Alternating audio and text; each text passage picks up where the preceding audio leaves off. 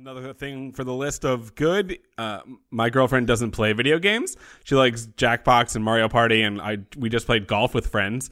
But she likes it. I got her the game in the middle of quarantine because, quarantine lent itself to this game so much. She loves fishing. She mostly fishes. It's only really mostly fishing. Actually, she's right behind me. But yeah, I'll tell you, the other night, she caught 3 different sharks in one night and ran down the hallway to tell me about it. Like, woke me up to be like, look, I caught 3 sharks. Which of you is Monsieur Lemaire? I'm her. That's her. Okay, cool. So I also bought this game with the intention, like, oh, maybe my wife will play it with me. And she didn't play it? She did not play it. She's like, no, I don't like games. And then also, she's Korean, and there is an ongoing boycott of Japanese goods in Korea. So she's like, no, I'm not going to touch your Switch. Yeah. Really? Why? Yes. For very complicated historical, political reasons. Gross. Let's keep going. Another thing I like about it is you get a sense of progression pretty much every day. A little thing happens, like a building gets upgraded, or you pay off your loan, or something you're waiting for arrives in the mail. And it's only a game that you're supposed to play. People don't play it this way when they get into it. You're supposed to play it 30 to 45 minutes a day and then put it down, which is just enough to get like the dopamine hit of new things that you got that day.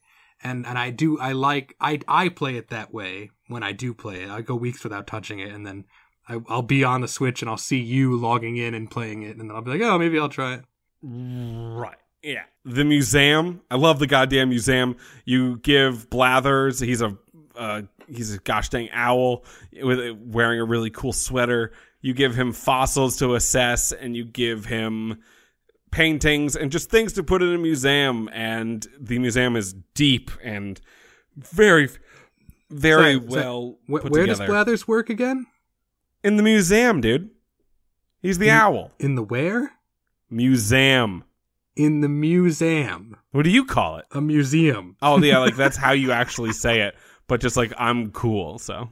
Oh, no, okay. I thought this was like you had some rare brain condition that made you say museum as museum. I didn't know you were doing a bit. I wasn't.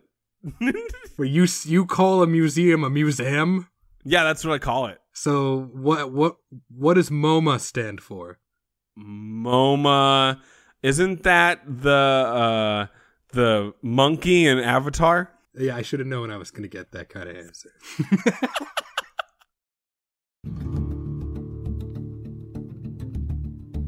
You've been listening to a preview of our bonus content exclusively for our Patreon patrons. A donation of just $1 or more a month to support our podcast gives you access to a bi-weekly bonus content, as well as our patrons-only Discord chat and a shout-out at our end credits. Please consider supporting our show so we can continue to be your one and only Dream Cowboys.